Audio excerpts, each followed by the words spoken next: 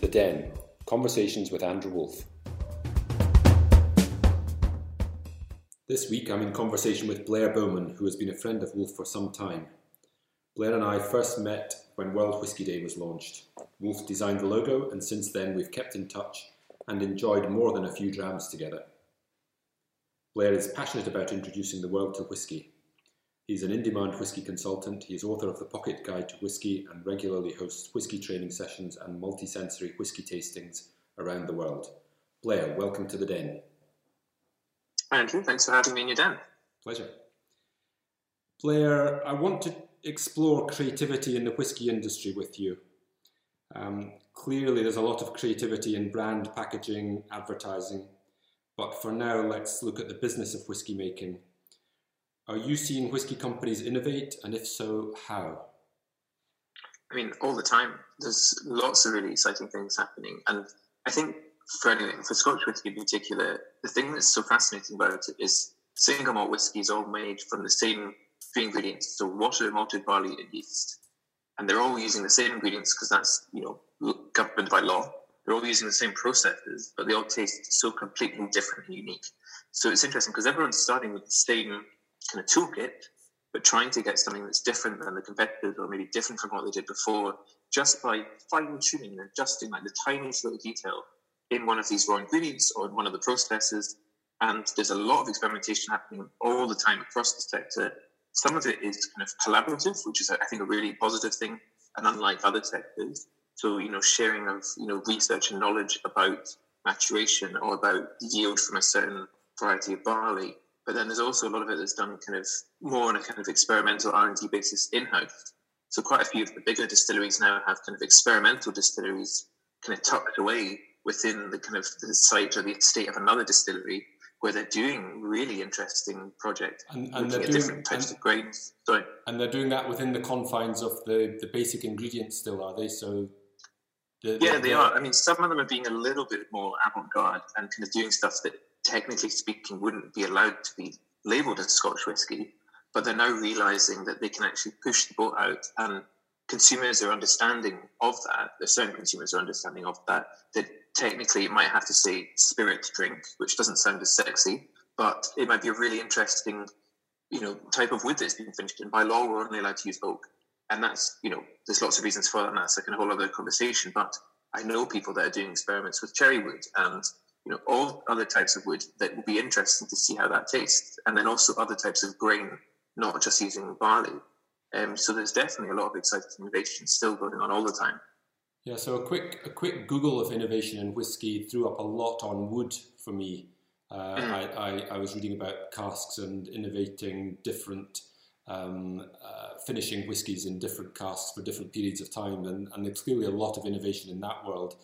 But I guess I'm really interested in going right back to the raw ingredients and how they're innovating with those raw ingredients, because the best creativity comes from limitation, in a way. And actually, I think the sector's been very creative thus far, and I guess I'm interested in how creative it is going forward now. I think one of the ways that's driving it forward is actually sustainability. The industry has some really ambitious targets actually to become, carbon neutral or carbon zero before 5 years in advance of the UK government's target. And it's on a pretty good track to get there. And that's driving a lot of this research and development. So people are looking to create a kind of carbon neutral barley by planting peas underneath the ground where you're then stowing the barley, so that you get this kind of second growth that comes later that's, saving, is more efficient, but also it helps in terms of the nitrogen that you need in the soil. And there's all these clever things happening there. There's a lot of innovation in kind of water use. The whisky industry is incredibly energy intensive. And actually to make whiskey is 7 times more energy intensive than gin. And 80% of all the energy used is actually just in heating, or just generating heat for all the different processes that we need in the process. So there's a lot of innovation going into that to kind of recycle energy, recycle heat. The famous example is on Islay, the swimming pool in the town of Beaumont has been kind of heated with the excess heat from the Beaumont distillery. That's quite a nice example, but there's lots of other clever ways that people are kind of recycling energy and heat. And I think just across the board, everybody's quite conscious of sustainability now in all sectors. but especially in a sector that's known to be quite energy intensive, and also using the land. So using all this barley that we're using, also the peat, which is a really important kind of bed for capturing carbon. There's a lot of interesting work going into protecting the longevity for this sector and just protecting the land that we have.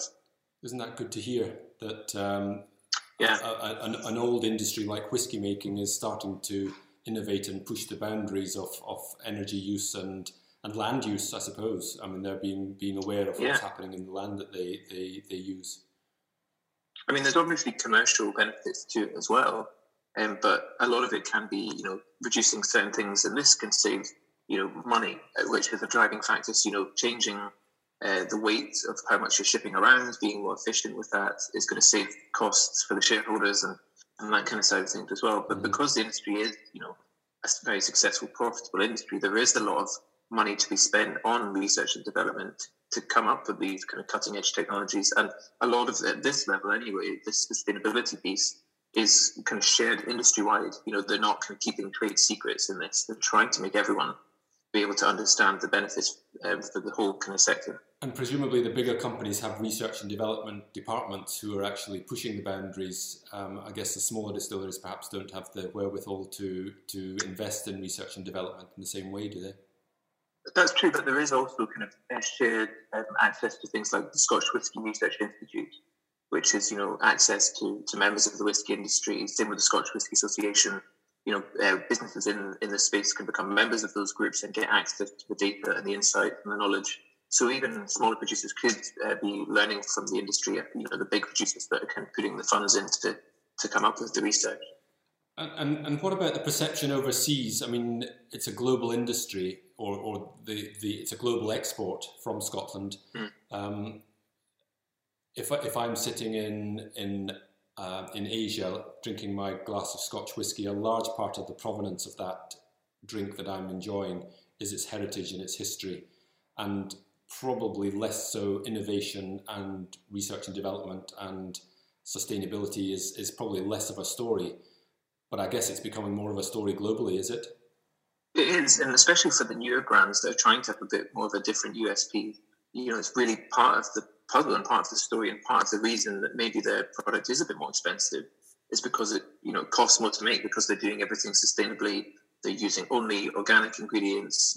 All of this traceability and kind of sustainability is becoming a part of their marketing message that is then kind of showing the consumer, this is why you're paying a little bit more for this. We have an authentic, genuine reason to charge you a premium because of the raw cost that we're putting into it at this end.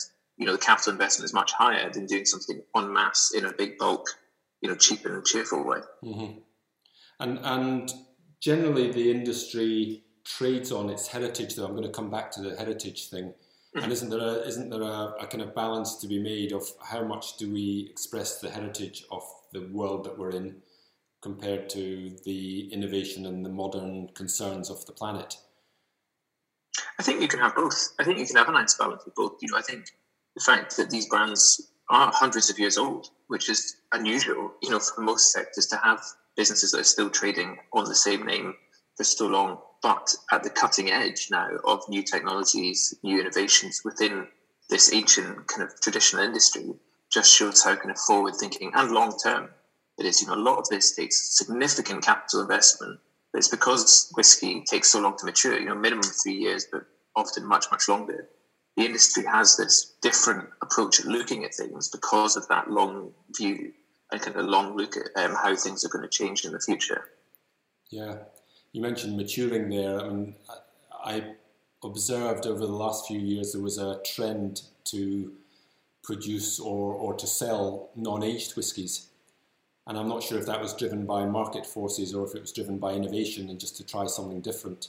What are your thoughts on that?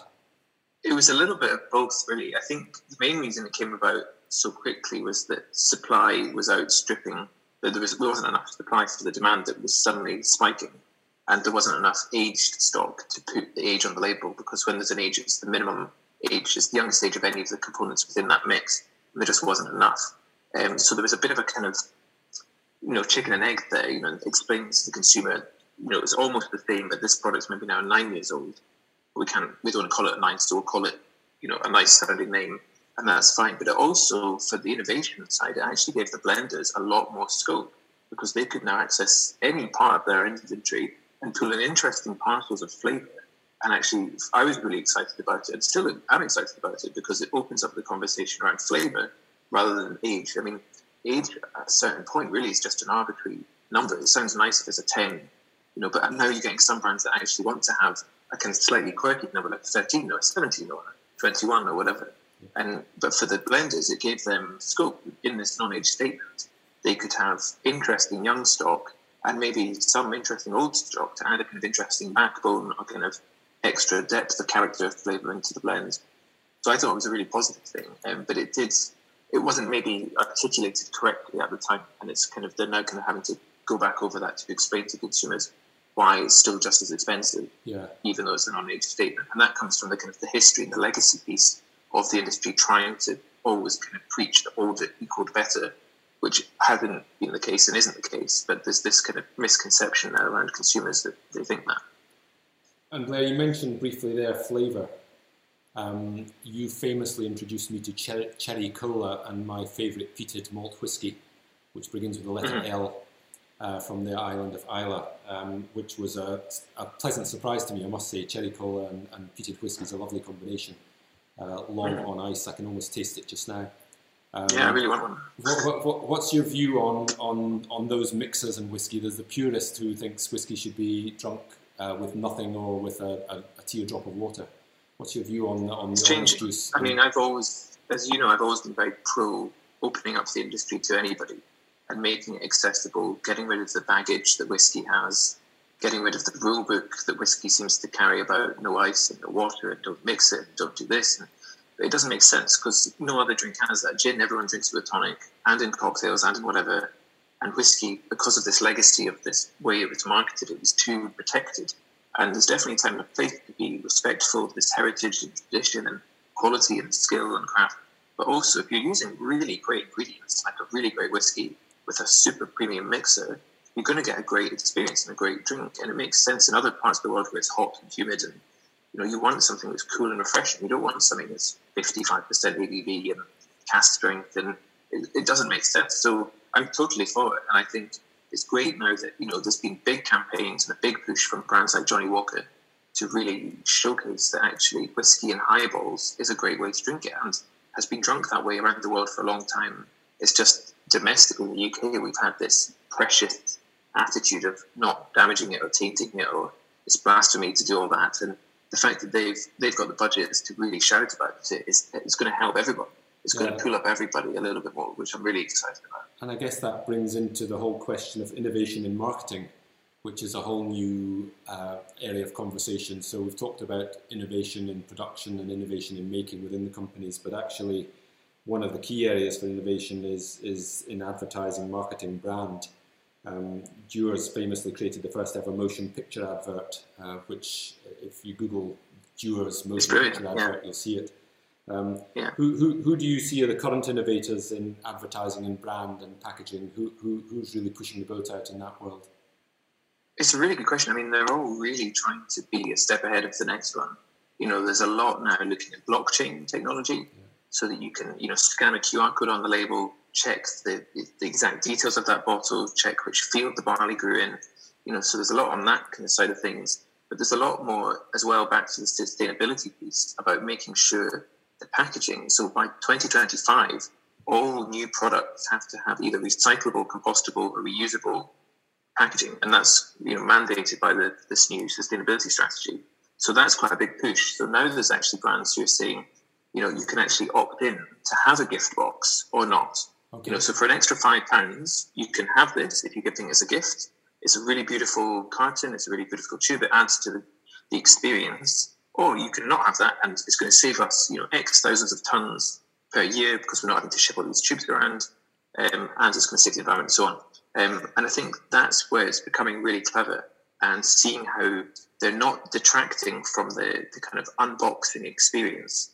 In the same way that when you open an Apple product, a new iPhone or whatever, the box is part of the experience. Absolutely. And I think brands are now realizing that there's this fine balance between having a brand that is luxurious and premium, which should feel, quite chunky and heavy and, it should feel, decent because of its, price tag. But having that alongside sustainability as, making sure the bottle is reusable or fully recyclable or whatever. Yeah, good. So it's that kind of fine balance. But I think that's where the industry's at the moment. Definitely. Interesting. I mean, you mentioned so many touch points there in terms of the gift packaging, but then you actually, if you take the gift packaging away, there's the feel of the bottle, there's the weight of the bottle, there's the embossing on the label, there's the foiling on the label, there's the depth of pop of the cork. The noise. Well, yeah, I mean, the same way that car companies will spend ages fine-tuning the noise of a door slam so that it sounds like a premium luxury car shoe. There's the same element. All these other senses are at play before you've even touched or tasted the whiskey that are just as important. Yeah, and they actually add value, don't they? They add to the perception, therefore the value. Absolutely. And actually the value of the liquid may be X, but actually it's X plus Y when you add all these other touch points and experiences. Yeah. And these are maybe subtle and maybe not even, observed by the consumer necessarily because it's subconscious. But the fact that I think this is going on and, brands are putting more attention to this level of detail, it becomes part of this experience. It becomes part of the ritual. Because whiskey drinking in its entirety is a luxury. We don't need whiskey to survive as a race or, as humans. But it's this luxury that we have, for those that are wealthy and, have that status. And it's something that a lot of people don't have. But in order to enjoy these moments, I think it's important that people understand all of these little bits that go into that experience. I can think of a few people that might argue the case that whiskey is not an essential in life. I feel like my cupboards are very bare if I don't have at least a couple of bottles of whiskey in there waiting to be tried. Blair, I'm interested to know what you're up to just now. Obviously, we've had a 12 months almost to the day of lockdown. You've travelled the world to talk about whiskey and to explore whiskey and to engage people with whiskey. How have you handled the last 12 months? Yeah, it's been an interesting one. It's been very exciting. It's really changed a lot for me how I'm operating. I had a very busy schedule lined up for 2020 with trips to Asia, multiple trips to Asia, to Japan, China, Taiwan, Macau. I was meant to be going to Africa for the first time.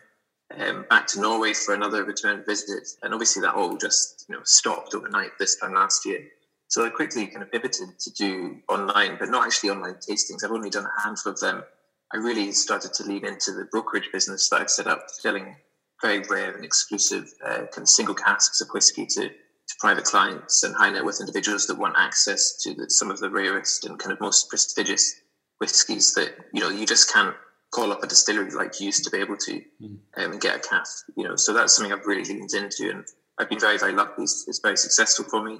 My business is up about 70% year on year from the year before, just because I've really leaned into this. And then also I've been getting involved in a lot more really exciting kind of startup consulting projects. So startup distilleries in Asia, startup brands based all over Europe.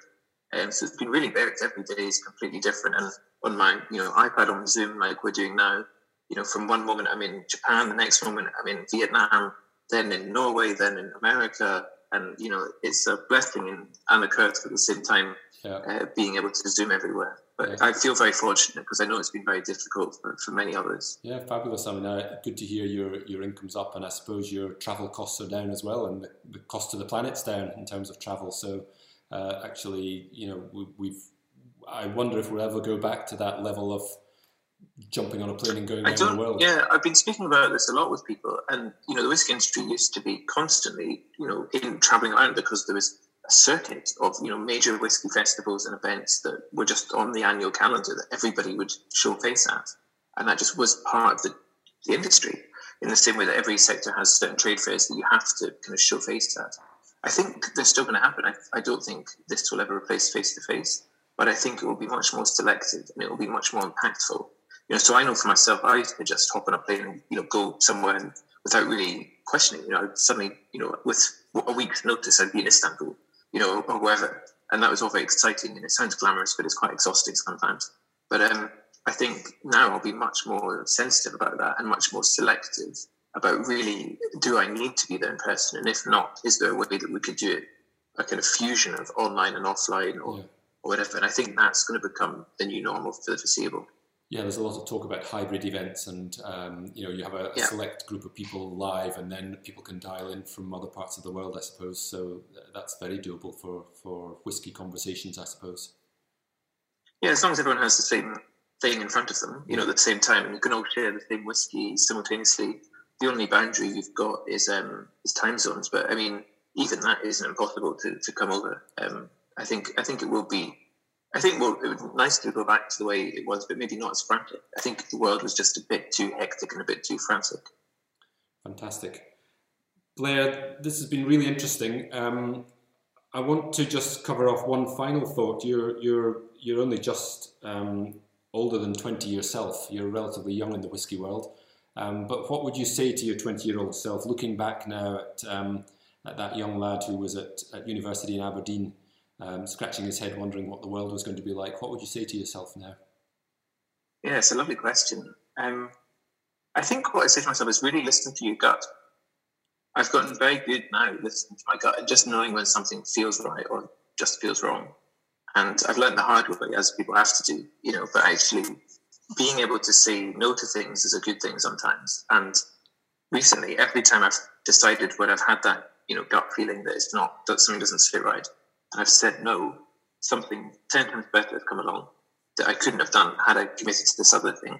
And I know that system, whatever you want to call it, I know that works for me. So that's probably what I'd tell my 20-year-old self. And also I'd tell my 20-year-old self that, I wouldn't really believe that now I, get paid to drink whiskey for companies. That would have probably seemed completely, ridiculous when I was 20. But, I'm going to actually turn 31 on Sunday this week. That's a funny thing to kind of tell my younger self, I think. Yeah, it's interesting, isn't it? Listen to your gut, but also taste and smell and enjoy the product that you've built your career on. Yeah, and I mean, I don't really see any signs of, jumping ship and moving to another industry. I've been in whiskey now for over 10 years, which I find incredible. But it's also been really nice to have, contacts like yourself that we've kept in touch all this time. I've seen your business grow and develop, you've seen my business grow and develop, and it's really nice to be able to collaborate. And that's probably another thing I tell my younger self. When you first met me, I think you remember I was very sensitive about everything. I was making everyone sign NDAs. I was really cautious because I knew I was sitting on something with a lot of potential. And actually, I was trying to do everything myself. I was a kind of one-man band trying to do all the jobs. And actually, when I sold World Whisky Day to White Light Media, they told me that they did a quick audit of it all and realised that there was at least 8, different roles to fulfil, and I was doing them all. Yeah. So my lesson after that was that I learned actually the best thing is to collaborate and share. And actually, it can be better for everyone to collaborate that way. And it's something I practice in my business all the time. Rather than trying to compete for the same prize, if I can bring in another person that's going to help get towards that goal, and we split the prize, that's better than nobody getting the prize, so to speak. So that's my other lesson I'd probably tell my younger self. Super, Blair. Well, listen, super to talk to you. I'm going to, as soon as we can, we're going to enjoy a glass of whiskey together. We won't do it just now because it's only middle of the day and we shouldn't really. But very quickly, we're going to get our heads together and enjoy a dram or two. It's been lovely talking to you. Thanks for your time. That would be great. No, you're very welcome. Thank you, Andrew.